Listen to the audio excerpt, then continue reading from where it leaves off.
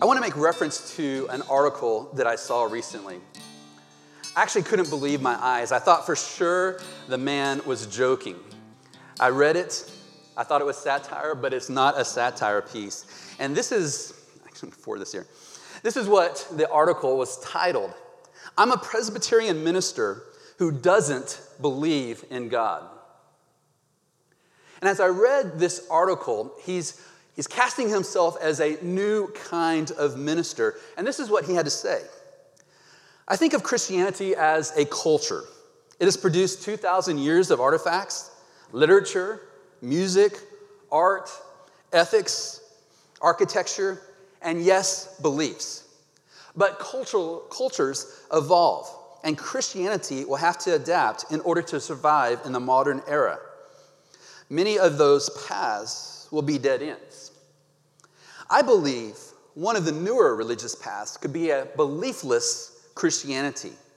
In this sect, one is not required to believe things, but what about belief in God? Can a beliefless Christianity really survive if God isn't in the picture? Can you even call that Christianity anymore? In theory, yes. Some quipped that my congregation is BYOG, bring your own God. I use that and invite people to bring their own God, or none at all. While the symbol God is part of our cultural tradition, you can take it or leave it, or redefine it to your liking. That permission to be his theological do-it-yourselfers is at the heart of beliefless Christianity. I wonder what you think as you hear this minister profess a beliefless Christianity. If you were having a conversation with him, what kind of questions might you want to ask him? What kind of things might you want to say? And let me just ask you this. With what you know about Jesus, what do you think Jesus might want to say to this individual?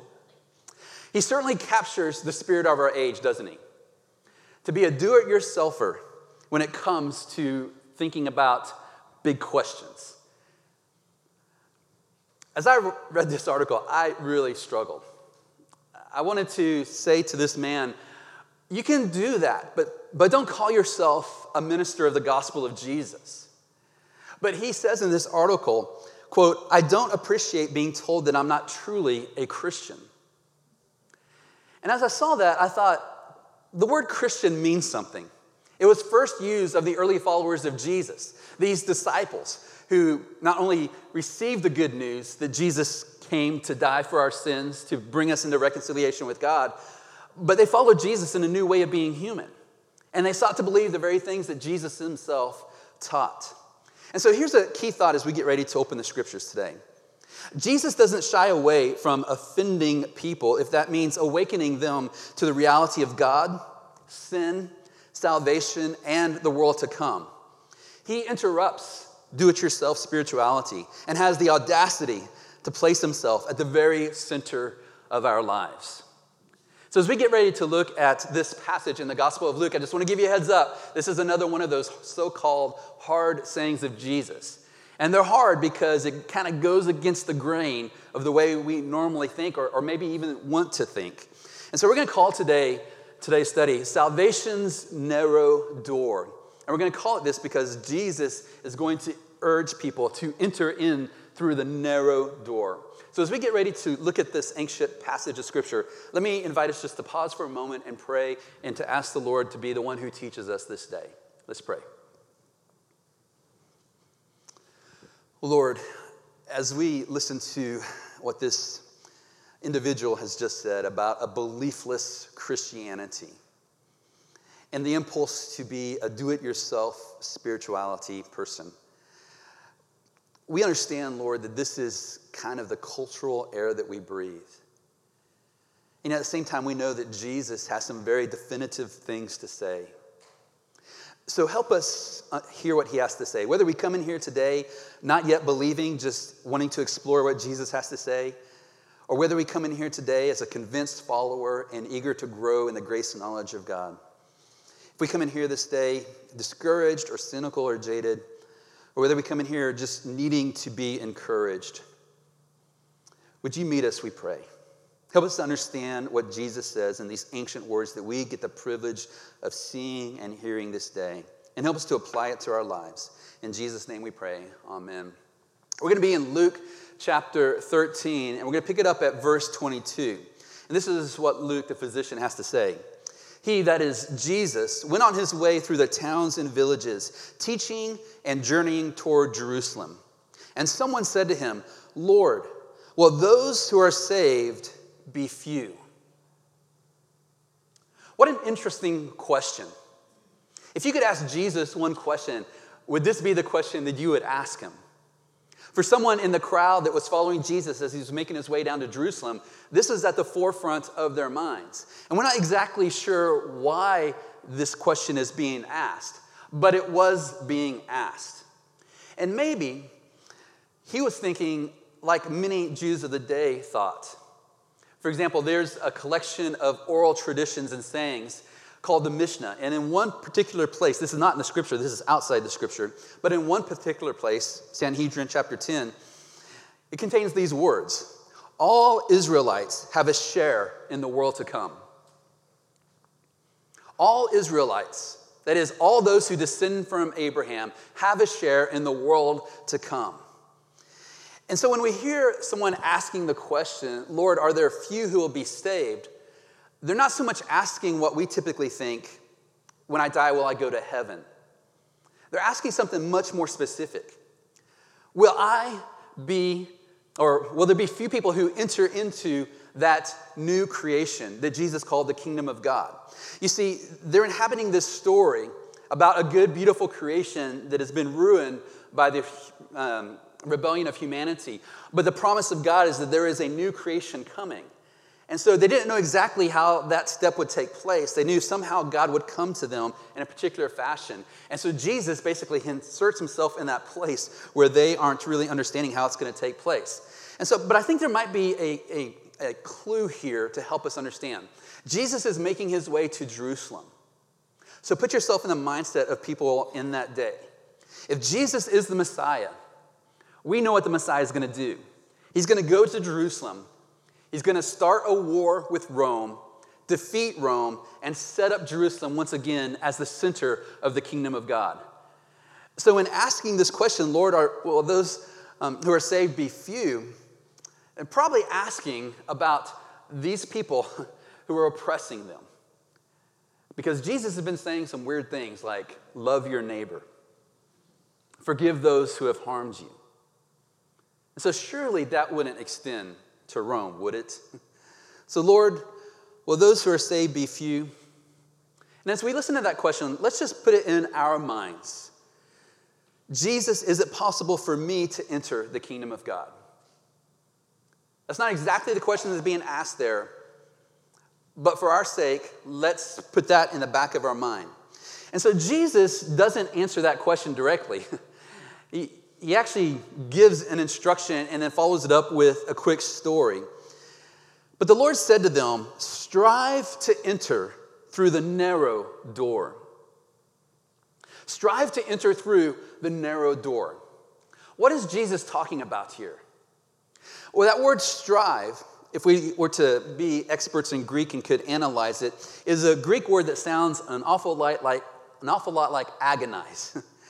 It simply means to endeavor with strenuous zeal. In other words, this is a word that is used in competitions. Like if you're boxing or entering a race, you would use all your might to seek to win. Now, Jesus isn't talking about salvation being a competition that you win, but he is using that word to catch people's attention. So Jesus is saying in many ways, the door to the kingdom of God is standing open before you. Focus your attention and energy on entering the narrow door now. I love what one commentator said. Jesus refuses to allow this to be a matter of curiosity, but makes it a matter of urgency. Lord, are there few who will be saved? And Jesus responds, basically saying, this can't be an issue of mere curiosity, but rather of urgency. Strive to enter through the narrow door. And that narrow door is basically standing right before them. In another place in the Gospels, Jesus says, I am the door. If anyone enters by me, he will be saved. Aren't those amazing words?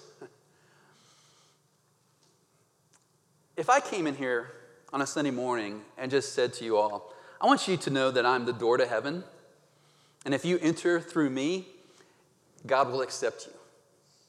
Now, that sounds crazy, doesn't it? I mean, who says this, right? But Jesus himself said this very thing. I am the door. If anyone enters by me, he will be saved. In another place, Jesus says this, I am the way, the truth, and the life. No one comes to the Father except through me. Now, whether or not you actually believe what Jesus is saying here, can you appreciate what he's pressing home to people? I mean, he could be crazy. But can you appreciate the fact that he is being crystal clear with people? And someone says, this is what I don't like about Christianity. It's too exclusive. I believe any sincerely good person can find salvation. Maybe you've heard something similar. Maybe you've wrestled with this yourself. But if we listen to this objection, what do you see maybe as the fatal flaw? May I suggest to you it's found in the notion that any sincerely good person can find salvation. That itself is exclusive, is it not? What about those of us who've messed up? What about those of us who, if truth be told, are not that sincere? At least we haven't been towards God. What kind of hope is there for us? I love the way that Tim Keller explains it. A pastor in New York City who's written a number of different books that I've found very helpful, writes this. It sounds very open-minded to say, I believe that any good person can find God, not just Christians. But what is the premise? That the good can find God and the bad do not. That's very exclusive, very. He goes on to say, if you don't have to believe in Jesus to find God, then good works are enough. And if good works are enough, then God accepts people through performance. Everyone knows that somewhere there is a cutoff point for moral performance or goodness of heart, etc. But that is quite exclusive. Do you see what Tim Keller is saying? If you believe that any sincerely good person can find salvation, you're saying that there's a standard, sincerity and goodness. And that notion actually is at the heart of every religion and every do-it-yourself spirituality. All the great religions of the world and all the do-it-yourself spiritualities of mankind embrace moralism, with the only exception being Jesus. We all, by nature, have this notion of karma. What you put out will come back to you. And if you put out good, it will come back to you. And if you put out bad, well, that's just too bad. But Jesus is different. He doesn't say only the good can enter. He says anyone who wants to enter has to come through me. And the reason for that is because there is no one righteous, no, not one. No one seeks for God. This is a passage the Apostle Paul quotes, and it's found originally in the book of Psalms. This is the testimony of Scripture. No one by nature is good. No one does enough good.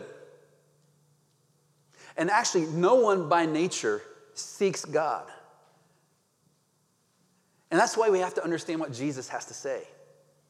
Because if we miss this, we completely miss the salvation Jesus is talking about. So he says, strive to enter through the narrow door. For many, I tell you, will seek to enter and not be able. When once the master of the house is risen and shuts the door, and you will begin to stand outside and knock at the door, saying, Lord, open to us. Then he will answer, I do not know where you are from. This is a stark illustration Jesus is using. He tells them to strive to enter through the narrow door. But he says there will come a time when that door will close. And what we know from the scriptures and from the teaching of Jesus, that comes at the renewal of all things. When Jesus comes to set this world to right, that door will be closed. Here's a key thought.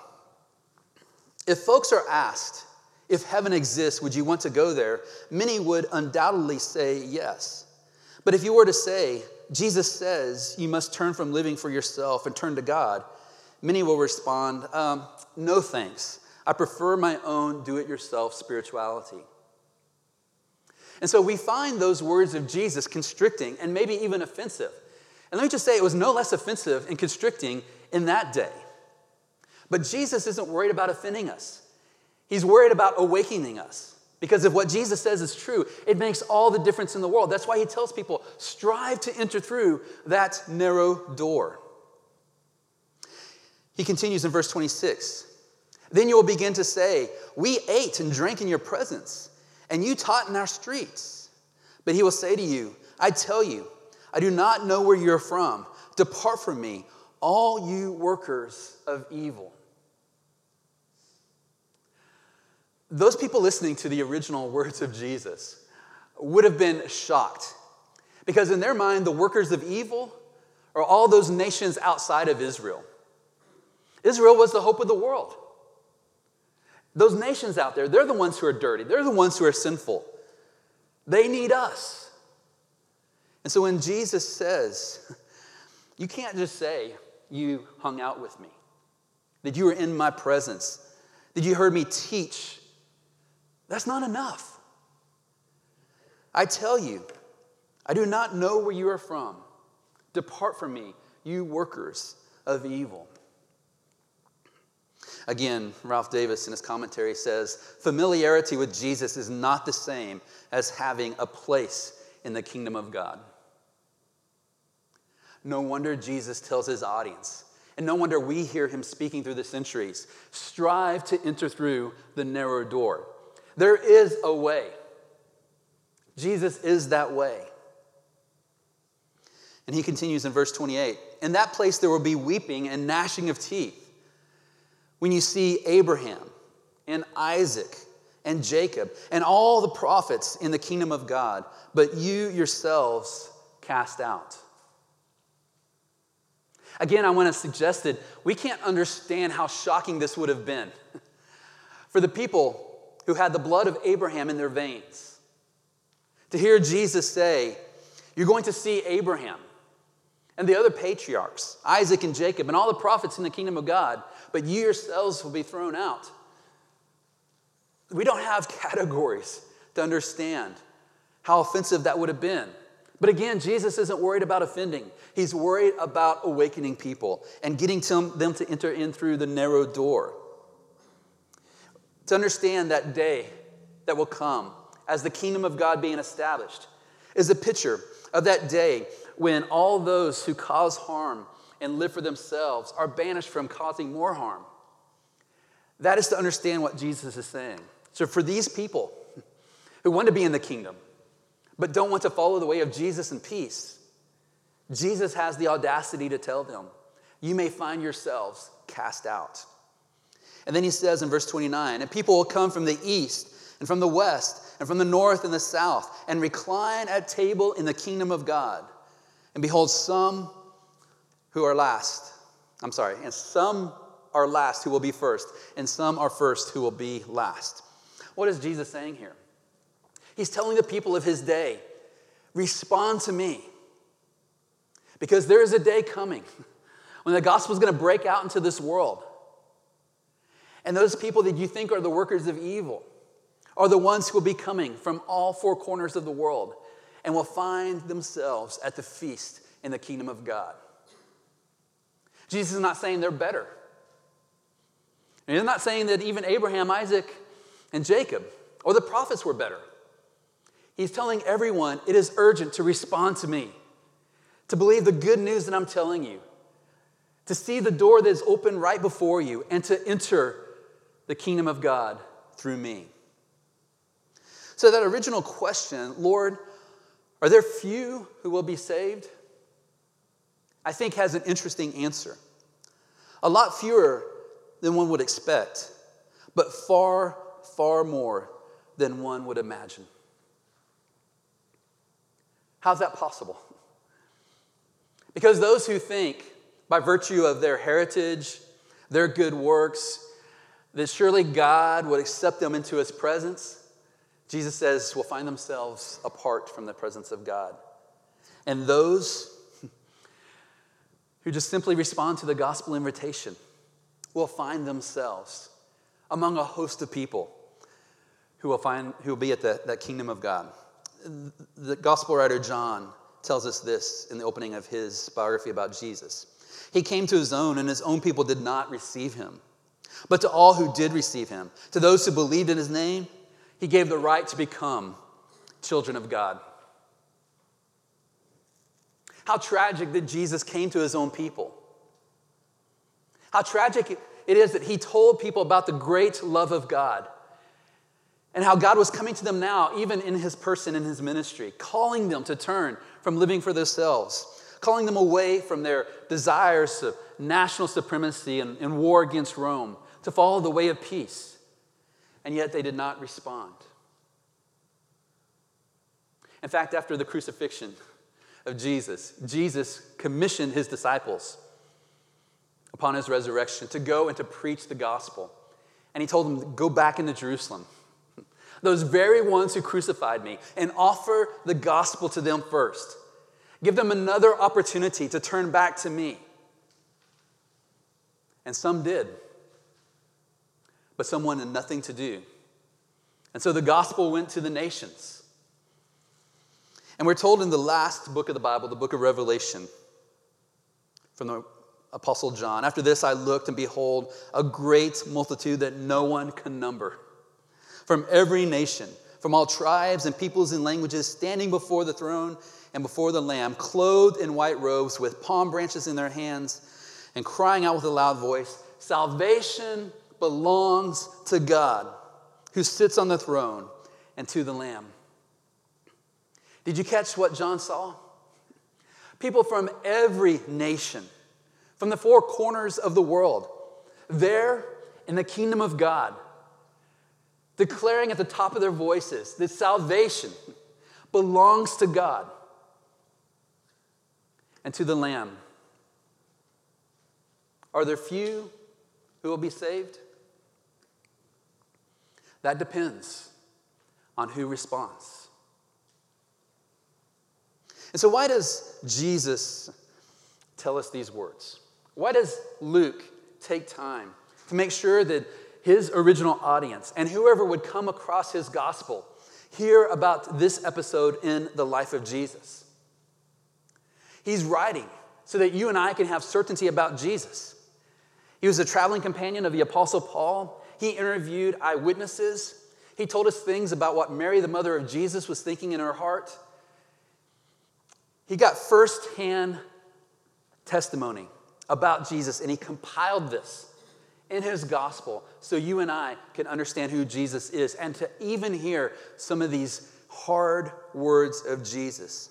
And so if I can bottom line it for us, I think it goes something like this.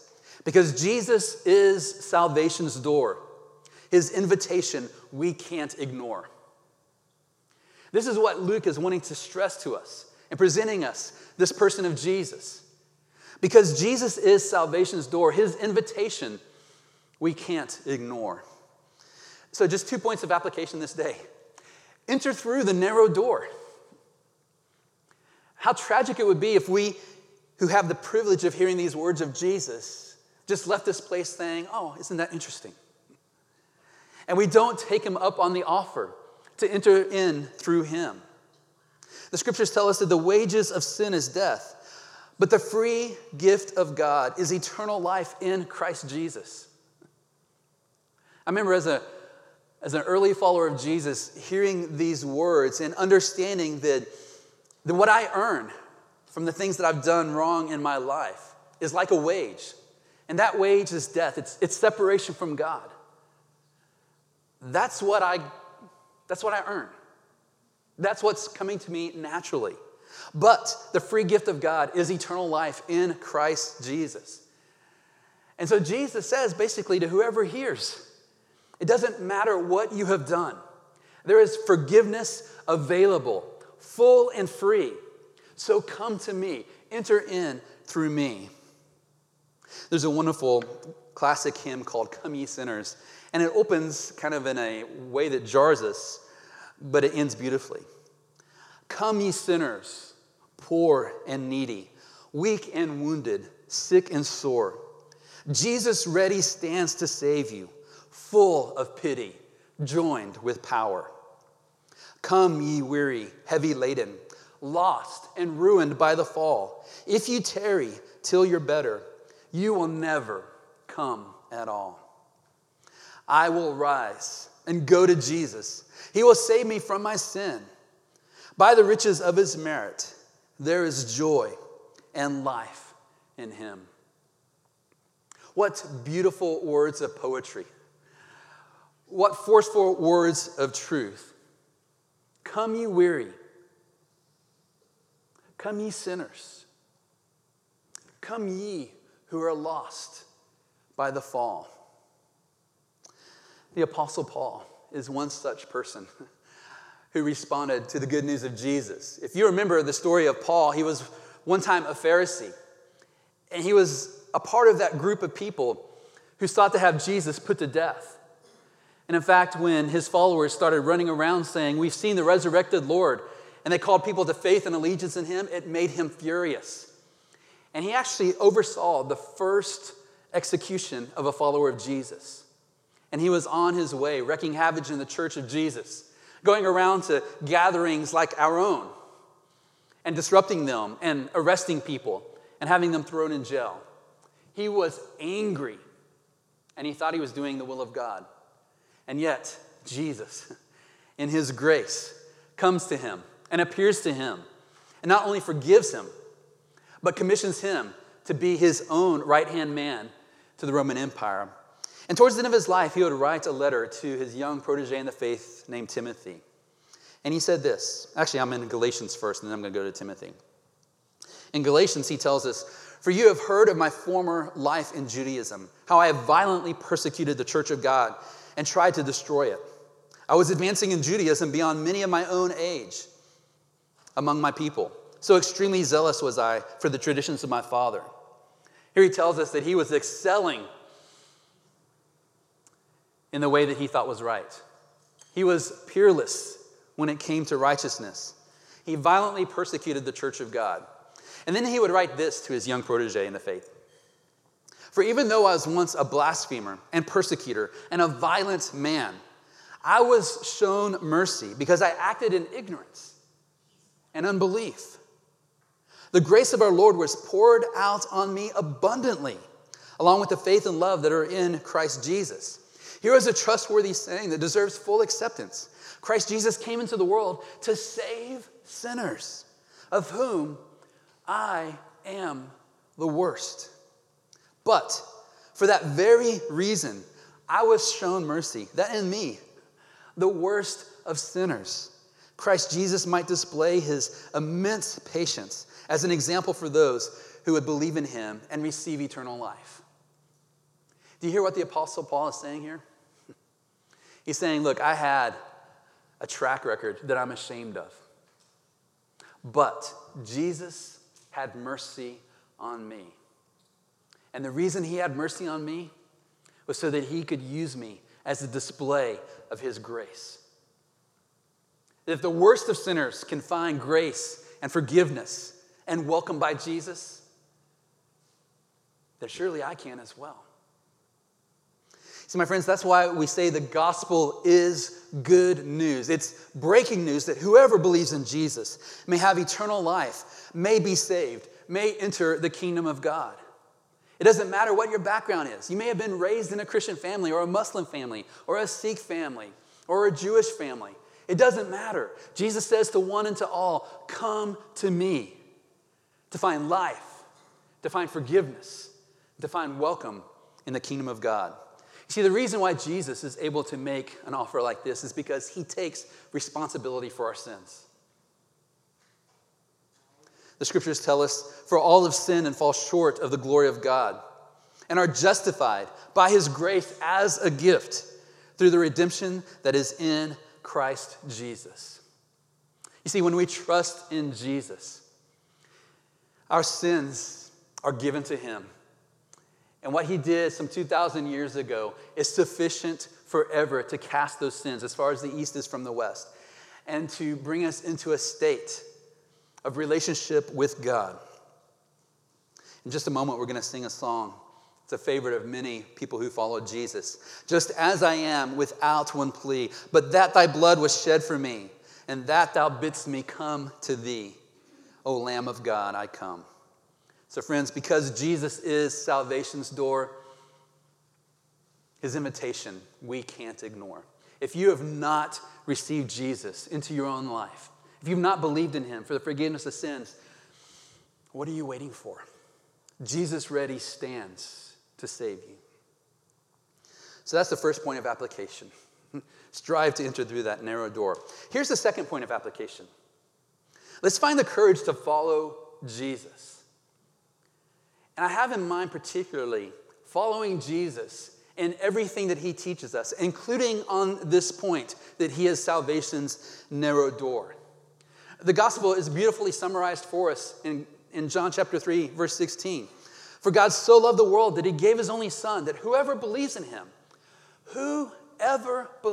him might not perish, but have eternal life. The question I have is, can we stay faithful to this basic message of the gospel of Jesus? I say that because I know the cultural pressure that those of us who follow Jesus are under. If ministers of the gospel of Jesus are compromising on this, it's easy for us to do so as well. The Apostle John said this: if we receive the testimony of men, the testimony of God is greater. For this is the testimony of God, that he is born concerning his Son. Whoever believes in the Son of God has the testimony in himself. Whoever does not believe God has made him a liar, because he has not believed the testimony that God is born concerning his Son. And this is the testimony that God gave us, eternal life. And this life is in his Son. Whoever has the Son has life, it should say. Whoever does not have the Son of God does not have life. My friends, as followers of Jesus, can we stay faithful on this point? Can we find the courage to be able to tell people that Jesus is the door to salvation? He doesn't give you bits of advice or ways to improve your life so that you can make yourself more presentable to God and maybe one day find salvation. Jesus is salvation. And someone says, I still don't like the idea of there being only one door to heaven. I know this is a tough point to embrace. And I would say, if Jesus didn't say this, don't embrace it. If one of the things you struggle with is Christians who say that Jesus is the only way to God, I understand why you would struggle with this. But when you hear Christians say this, I think I can say the best intention of those of us who say something like that is not to be jerks. It is not because we're trying to make people mad at us. It's because we're seeking to be faithful to what Jesus said so that people can find salvation in him. And so the question really, at the end of the day, is not, why did God provide one door to come through? But why wouldn't you go through that door? Let me put it this way. Let's suppose God provided 10 doors for us to go through. What do you think the objection might be? Well, why aren't there 11? What if God provided 100 doors to go through and said, these are the doors to go through to enter my kingdom? What would the objection be? I don't like there's not 101 doors. My friends, we shouldn't wrestle with the fact that Jesus is the door, that he tells people to strive to enter heaven through him. We should marvel that there is actually a door, that God has provided a certain way for people like you and me to be reconciled to God. And so let's take Jesus at his word when he says, no one comes to the Father but through me. And let's be faithful to Jesus on that. Let me just ask it a slightly different way. Is Jesus crazy? I mean, if I said what Jesus said, you would be right to call me crazy. But is he crazy? He doesn't strike me as a person who's crazy. He says such beautiful things. He was such an amazing person. Billions of people through history have found in Jesus life and welcome before the Father. It's really hard for us to write Jesus off as crazy. But maybe he was just lying. Maybe he knew he wasn't the door to heaven, but he just thought it would be kind of fun to see if he could fool a bunch of people on that. I don't know many people who really want to go down that path. The one who taught us not to lie, himself being a liar. The one who knowingly went to the cross to take on the sins of the world, lying about that. I think that leaves us one option. Jesus is telling us the truth. And it may be offensive. And that's okay. Because if it's true, we hope that Jesus would risk offending us to bring us into his presence. The Apostle Paul said, I am not ashamed of the gospel, for it is the power of God for salvation to everyone who believes. And if Jesus wasn't ashamed of the gospel, and the early followers of Jesus weren't ashamed of the gospel, then we shouldn't be as well, because it is the power of God for people just like you and just like me to find that salvation. Bono was giving an interview one time, and he could have towed the cultural line about Jesus, but he didn't. He stayed faithful, and this is what he said. He said, the thing that keeps me on my knees is the difference between grace and karma. At the center of all religions is the idea of karma. You know, what you put out comes back on you. And yet along comes this idea called grace to upend all that. Love interrupts, he says, if you like, the consequences of your actions, which in my case is very good news indeed, because I've done a lot of stupid stuff. I'd be in big trouble if karma was going to finally be my judge. The interviewer said, the Son of God who takes away the sins of the world. I wish I could believe that.